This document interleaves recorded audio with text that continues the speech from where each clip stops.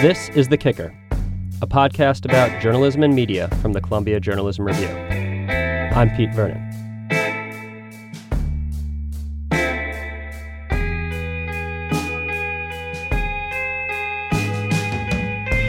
This week we have a special show featuring clips from a conference that CJR hosted in Atlanta on Wednesday. We gathered together journalists, media experts, and two of our top editors, Kyle Pope and Vanessa Gezari, at the Four Seasons to talk about how the election of 2016 transformed the media, the voters, and the presidency. The event was tied to our new print magazine issue, which is Trump-themed and which we'll be telling you a lot more about next week. You can read about the whole slate of conversations from Atlanta at cjr.org, but for this podcast, my colleague Meg Dalton and I have chosen to focus on one of those panels that we found most enlightening. Yeah, I thought the second session of the day, which featured managing editor Vanessa Gezari, moderating a discussion with the New York Times, Glenn Thrush, and The Guardian's Ben Jacobs, to be the most, I think, captivating for me, at least. I agree. And Thrush, of course, is part of the Times' White House team. He was immortalized on Saturday Night Live by Bobby Moynihan. And then Ben Jacobs is a sort of do-everything political reporter for The Guardian, who you might remember from having a run-in with current Congressman Greg Gianforte when he was running for election in Montana back in May. Right. And, they both provided some great insight into how things have and also haven't changed since Trump's inauguration. And we've got some clips of the discussions where they talk about the personal impact of the breakneck news cycle, as well as reflections on the hostile media environment and advice for how journalists can avoid getting caught up in the reality show nature of the Trump cycle. So let's get to it. The conversation we're going to play has been edited for length, but again, you can check out the whole thing on our site. We've got the videos posted, and you'll hear Vanessa asking the questions, Glenn and Ben's responses, plus towards the end, a question from the audience that sort of wrap things up.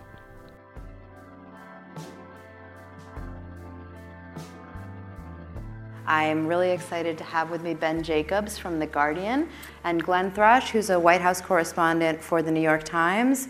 So since we're calling this the year that changed journalism, what actually has changed about your jobs since, if you want to go back to the beginning of Trump as a major political figure, a year and a half ago, or if you just want to date it from the election or from the inauguration? And I'd love to get as much kind of granular detail about that as possible. When we talked beforehand, y'all mentioned some of the things that are different day to day, but take it any way you want.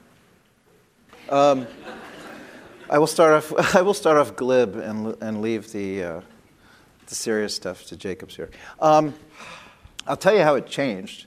When the second day I was covering, going to a briefing at the Trump White House to see my friend Sean Spicer, I approached the gate and there were two people holding signs. And usually the people holding signs in front of the White House are either telling you you're going to hell in the next life, or protesting. There was a woman out there who was, I think, protesting to the Chinese occupation of Tibet. But as I got closer, the two signs read, "God bless you, Washington Post. God bless you, New York Times."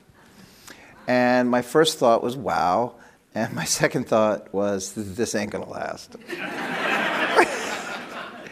And after 7.5, 8 months or whatever, I still feel basically the same way. A lot of wow and a lot of it can't really last. I think fundamentally what it comes down to, and I will keep this brief, is I think we are dealing with a presidency, sort of an impossible presidency in every sense of that word. And we are dealing with an administration from top to bottom that has, to coin the phrase that Kellyanne Conway used, a variant view of alternative fact. So we have lost consensus in media. We have a fragmented, siloed, highly partisan, entrenched media. It's funny, I was sitting on the plane watching the Rex Tillerson press conference earlier today, and I was watching it on CNN, and I noticed the two gentlemen next to me were watching it on Fox News. And I think because of that, you now have in the White House an individual who has, and a group of people who have a different view and a different interpretation of what fact is. So I think the fundamental difference in doing this, and the thing that has really changed everything, if you're going to paint it with the broadest possible brush, is what is true, what is factual, and how one comes about making those determinations is being challenged every single day by Donald Trump and his folks. And it's forced us, I think, to reevaluate how we present the news and also how we hold people accountable when they lie. And having covered Trump, I think my first Trump event would have been June 2015 in a swimming backyard in New Hampshire. It was probably the first and last house party that Trump ever did, sort of watching the evolution of this. And there's sort of a Rashomon effect when you're talking to folks and you're getting entirely different versions. And certainly where people within the campaign, certainly, and even within the White House, are giving entirely contrasting versions. And the internal politics are pretty remarkable of it. But I think the other thing that's sort of understating the change is having gone through the 12 steps about how to deal with the tweets. But whether they're newsworthy, how to deal with them, they're newsworthy, what standard to hold them to, and what matters, having gone through the process of, is this what the president says? How seriously to take this? Should take it seriously or literally, to use a journalistic trope that was not terribly useful. But how to deal with the fact that you have the statements of the administration, you have what people within the administration are saying privately, and then you have what the president's putting out on Twitter and trying to put that all together. It's, that you're getting, it's almost like Rashomon with the same narrator the entire time, that you keep on getting different views. And that's been the interesting thing, is how to deal with that, because we've never had, I think, any political leader who's been so free-flowing on social media, which drives so much of things, where suddenly the tweet comes up, and that's what drives things. That, before Donald Trump, the idea of a controversial tweet from a public figure was Chuck Grassley tweeting "assumed you're dead" when he got into a car accident in Iowa. And now the standard has been raised far, far, far beyond that, and it's a question of, in the course of the administration, because I have the alerts on my phone, I'm sure you do too, waking up and getting the alerts at 6:30 in the morning what he's tweeted. And sort of through the course of it, it's been interesting that these standards for me to not roll back over to go to sleep have just been sort of higher and higher and higher as we've gotten more used to what this is.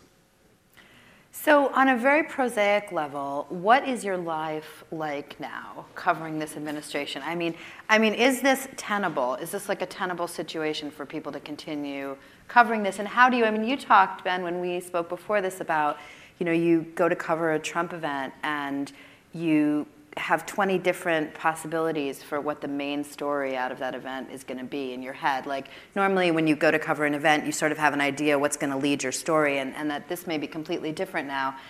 What is your job actually like, and how is it possible to continue doing this for 4 years, and what do you see coming? Well, for me, it's a little bit easier because I'm not a full-time White House person. I come from a small enough publication where there's a bit of rotating around and having to do, what would probably be, 6 different beats at the times.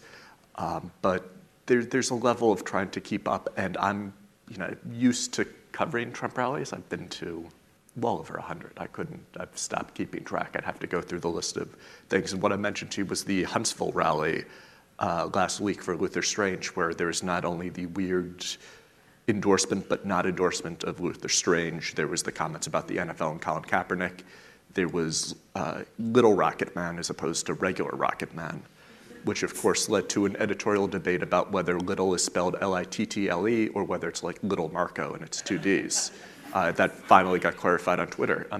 But these are, things that you get the granular details of what you're concerned about, but sometimes where you're sort of trying to pick things out because there's so much and what to take from it. And sometimes I think that ended up being, having to put everything at the top and sort of go through, because there's not necessarily one, and particularly working for a publication where I have to not only focus on people in the U.S. reading for the U.S., but someone in London or Australia, sort of having to go through. And that was actually one of the great challenges, is trying to explain the NFL to someone who is editing this in Australia, and just sort of That was Start at fun. the beginning. That was at in trying not to get into too much granular ticket holders, a football obsessive.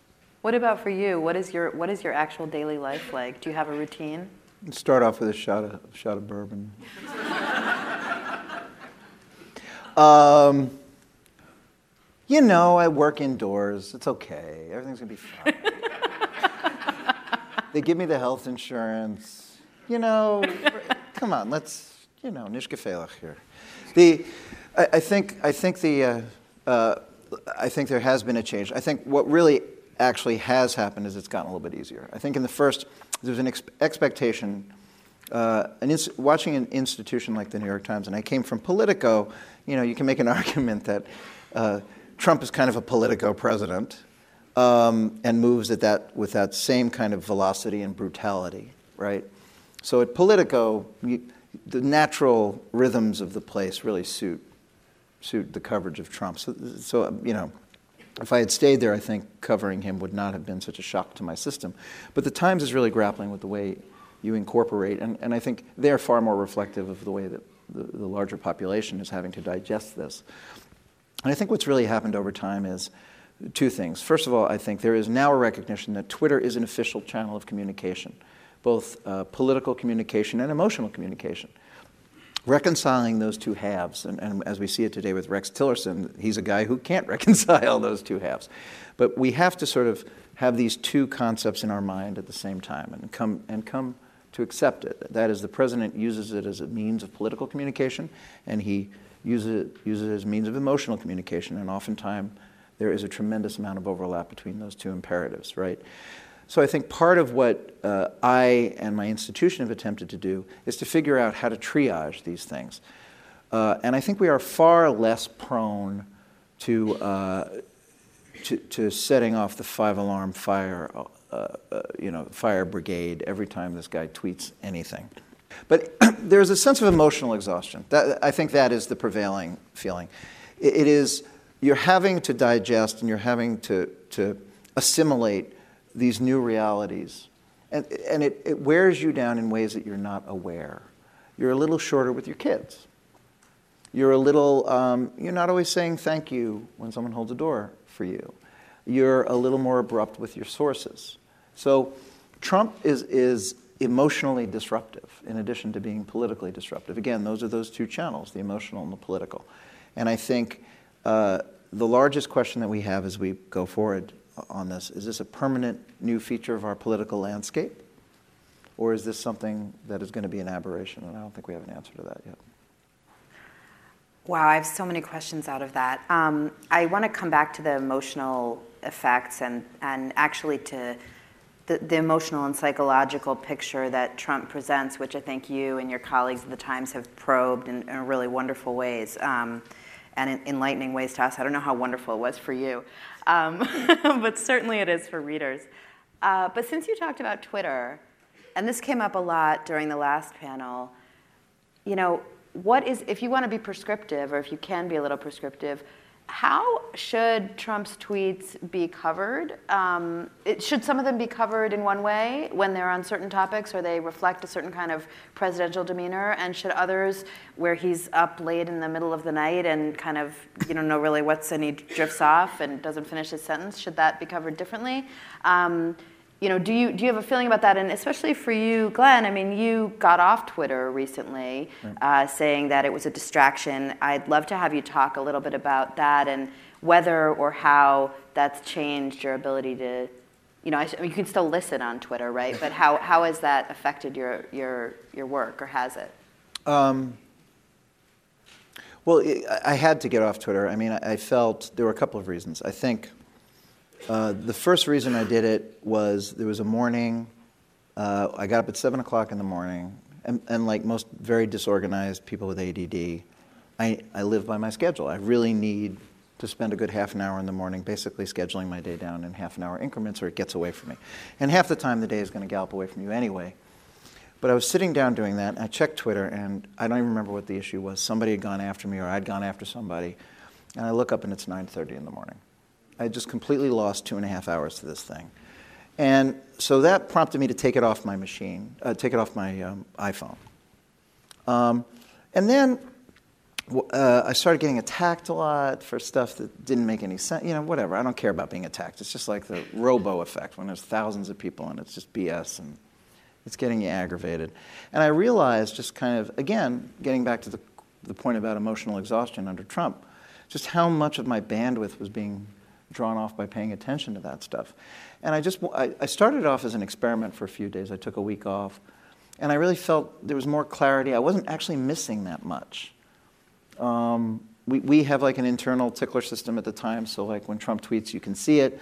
And like you said, if you follow 20 or 30 key people, you can kind of keep a nominal tabs on that. But I also felt like we're in an age of artifice, right? Trump comes out of reality television. Reality television, to me, has nothing to do with reality. It has to do with the creation of an avatar that somewhat resembles you, but isn't really you. And I found that the thing that was sort of most absurd about Twitter is I was creating an alternative version of myself that was 80% like me, but 20% like somebody else, and enough with that. Like, I don't need that. I'm covering an institution that's about artifice. I don't need to turn myself into that. What about you, Ben? What do you think about the way tweets should be covered, or about Twitter's role in the lives of journalists now? I mean, Twitter certainly, it's a bit circular. In some ways, Twitter is certainly useful just in terms of getting stuff right away. That I imagine it's sort of like, having an AP ticker on your phone. But it can become circular, and it's worth noting how insular I think a lot of it is. I mean, the tweets are statements from the president, so you just cover them as statements from the president. It's the question, does the president follow through on every statement, on every act, which is something that happens with every president and every statement. But you have to take them as they're directly official statements. I think this was litigated back with Sean Spicer a few months ago. And I mean, even going back, Trump has even said, I remember in Iowa, that retweets were endorsements, if that's something you've been wondering about, in July 2015, which was minimized because that was also the rally in which he threw Jorge Ramos out in Dubuque. So that was the press conference where that happened. And I think people were paying less attention to his Twitter in July 2015 than they do now. We'll get right back to the conversation in Atlanta, but I wanted to take a minute to talk about a great opportunity to support CJR's mission and help fund these sort of conversations and the watchdog journalism that CJR does. You can become a CJR member for just $50 for a year. That gets you a subscription to the print magazine. We'll have 4 issues in the coming year. You get a members-only newsletter once a week from our senior staff writer, Alex Neeson, and quarterly updates from the editor, as well as invitations to select CJR events like the one you're listening to from Atlanta. To become a CJR member, head to the website at cjr.org and click on the Join Us box in the top right corner. We appreciate your support. Now back to Vanessa Gezari, Ben Jacobs, and Glenn Thrush. So just to come back for a second to facts and the truth, which you talked about, and the idea that this is a president who has a fundamentally different understanding of that than what we normally think of. I mean, one thing I wonder about, and somebody actually asked a question after the last panel, have we reached a time when facts simply don't matter? So I'm curious about your thoughts on that, and it sort of goes to your point of, are we just going to continue? Is every president or every public official after this going to behave differently in relation to the facts, or can we expect that? Or is this kind of a one-off? But I also just wonder, what should the press be doing, and how much of a tactic is that in terms of trying to? I mean, I just can't tell how conscious it is in terms of trying to manipulate the press, and I'm interested in your thoughts on that. Well, first of all, I think every politician tries to manipulate the facts, manipulate the press, and manipulate the facts. But in terms of Trump, I mean, in some ways, Trump has changed everything, but Trump is also so unique that the key strength to Trump throughout was that he didn't care about norms. Every basic norm, I mean, that was his strength with starting off running for president, that he appealed to voters without worrying about norms in terms of, if you're a Republican, you have to be in favor of entitlement reform. Trump wants to keep, said he'll keep all your Medicaid, all your Medicare. In terms of some of the rhetoric he used about Hispanics, about Muslims, that he really sort of went beyond and broke norms. And that's been with sort of the tactics he's used and the same stuff, that it's not normal to shrug off. There's the Access Hollywood tape that you can run through the list of things going back to John McCain or Megyn Kelly, where the response normally from people would be to sort of, apologize, I didn't mean that, and Trump just sort of breezed through and didn't care and just kept on bulldozing. I think other politicians care about norms inherently in a way that Trump, because he's so far removed from politics, didn't. But it's a question of where that line is drawn and how it happens, because so much of American politics is norms. It's not rules. There aren't things that are written in stone. It's sort of things people generally agree this is how it's done, and it's a question how the pendulum returns, and I think that depends a lot on what happens in 2020. Let's talk a little bit about threats to the press. And I know you've had kind of a personal experience with this, which you may want to expand on. But I just wonder if either of you feel, at greater risk now doing your jobs. Do you sense that? I don't want to be alarmist about it, but do you sense that among your colleagues? Is there a feeling? And I'd love to have you talk about the aftermath to the degree that you want to of your own encounter with. Do you want to take this first, and I'll segue in? Yeah, again, I think there are crazy people out there, and crazy people are going to do what crazy people are going to do. That's why they're crazy. I got caught up in the WikiLeaks stuff and got really nailed, and was the subject. I got death threats, anti-Semitic emails, stuff mailed to my house. I personally didn't tend to take that in a threat way. The most threatened I've ever felt as a reporter was in my younger days when I was doing investigative pieces about the Department of Transportation in New York, and it would be very, very personal. So I tend to think that it's not that harmful. But I had a friend of mine who was a reporter for the Huffington Post who had someone come to his house. So I think this is where I do think the president needs to hold himself more accountable. And I think when you're inciting people through your rhetoric, when you're talking about how you're going to treat protesters, and when you're getting very, very, very personal with people, identifying them by name, I think there will ultimately be a price to be paid for that kind of thing. And I think I am actually very thankful, and I don't want to knock wood on this stuff, that more people haven't done irresponsible things. Yeah, and having gone through my own unique experience, first with the Trump campaign, where I got the low level of anti-Semitism on Twitter or something like that, that it's really... Wait, you're Jewish? Okay, sorry. So what should I say here? Which is Happy New Year, by the way. Let's talk about.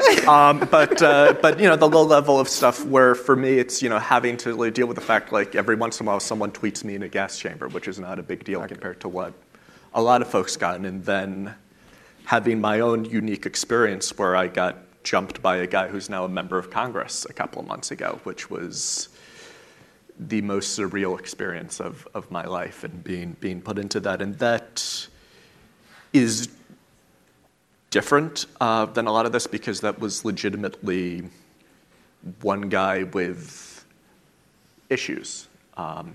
Whatever they are, they certainly are there. I still, will for the rest of my life, remember sitting in a police interrogation room, being by the detectives in Bozeman, Montana, asking me, so was there anything about the CBO that would have set him off? Which was actually, it was a lovely thing. I ended up running through 20 minutes of explaining healthcare policy in the Congressional Budget Office to the police. And there was, actually. It was, no, I mean, look, I got to inform members of the American public that night. And that is in its own way such an aberration that sometimes people, I'm trying to use my words carefully here, but these things happen, and this is a unique character. Though the one thing that was heartening about that was that there was, with the exception of literally some of the worst, actual white nationalist trolls on earth, it was pretty much a very supportive thing. And what was interesting is I certainly got hate mail after that. But some of it was clearly forged. I still remember thinking about, we don't want your kind in blue sky country, thinking, you're not from Montana. That's not the state nickname. But it was as positive experience as being assaulted by a congressman could have been, which is still fair to say was one of the most awful, terrible experiences of my life, and one, I wouldn't wish on anybody. But it was something trying to work through, and it was also trying to realize that in the course of all of this, as much as I had my own personal feelings, I was representing, Glenn and representing every other journalist that I, with glasses. With glasses, without glasses. That's still, I still feel guilty not contributing to the GoFundMe page. That all went to CP. That all went to. I just really wanted. I saw the GoFundMe page and was sort of, I don't want any fund of this. Just give this all to charity. And ended up, I have a high school friend who's an eye doctor, so I just went to him to get my glasses. Oh, that's cool. So it just was like I didn't want any part of this. They look great, by the way. The last question from me before we go to questions from the audience. This is a time when I think a lot of journalists have felt sort of morally challenged to take a position on certain kinds of issues, like to really say, the president is lying, for example, or the president is a racist, or the president is a misogynist, the president is sexist. And these are very controversial things for reporters to say or to write, whether it's on Twitter or in a story. And, I think, Eric, again, in the last panel made a great point, which was that we all the time, we report to a point where we can come to a conclusion about something. And yet, this has been a very tough kind of area for the press. And I just wanted to ask both of you, personally, how do you handle that? Do you feel like you get to an accrual of, how have you handled those questions? And how do you handle it with your editors? I argue the president's line is different than making a claim that he's racist, misogynist, because there's a value judgment there. If the president is saying, I never said that, and he did say that, that's sort of black and white, and that it's a question where when you start using that words, the phrase lie, which is something that came up during the campaign, because they're normally because lying something very straightforward, to say, and whether you want to sort of curd that with different kind of stated incorrectly, stated falsely versus lying. My conversations with editors are probably different than most people in the room, because I'm dealing with people who are not Americans, and they may be living in America, but they're Brits. So there's a lot more that has to be translated through, and a lot more conversations. That it becomes a very different conversation, and it's sort of what they're used to. In terms of what they're used to in politics, and it, I think, is probably different than most in journalism. What about you? I think we got to use those terms less, actually, paradoxically, because so many people assume that we feel that way. And I think the word lying, for instance, becomes devalued when you use it every 5 seconds. So I think the fact that you kind of, you put it in a glass box and break only when really needed. I think the only time I can recall the times, and this was a really significant moment last year, when he recanted on the birther stuff. I think we called it a lie on the front page. I'm glad we haven't really returned to that. We are a business, fundamentally, it's about show, don't tell. It's the first thing I ever learned. And I think people are in the conclusion drawing business these days. You look at it, we're a very, very polarized country. There is no shortage of conclusions out there. And I think part of what we need to do is to demonstrate as opposed to define. And I think it does, necessitate a reevaluation. And frankly, it's also one of the reasons I'm off Twitter again, is because I don't need people making an assumption about where my opinions lie on things when my fundamental job is to present them with fact. And by the way, that doesn't mean you can't draw conclusions. You can draw conclusions about patterns of people's behavior. I think you leave it up to others to characterize those conclusions. That was only one snippet of some great conversations that went on down in Atlanta. Again, you can read about them on cjr.org, and we hope to continue getting out to events beyond the Acela corridor soon. Until then, thanks for kicking it with us, and we'll see you next week.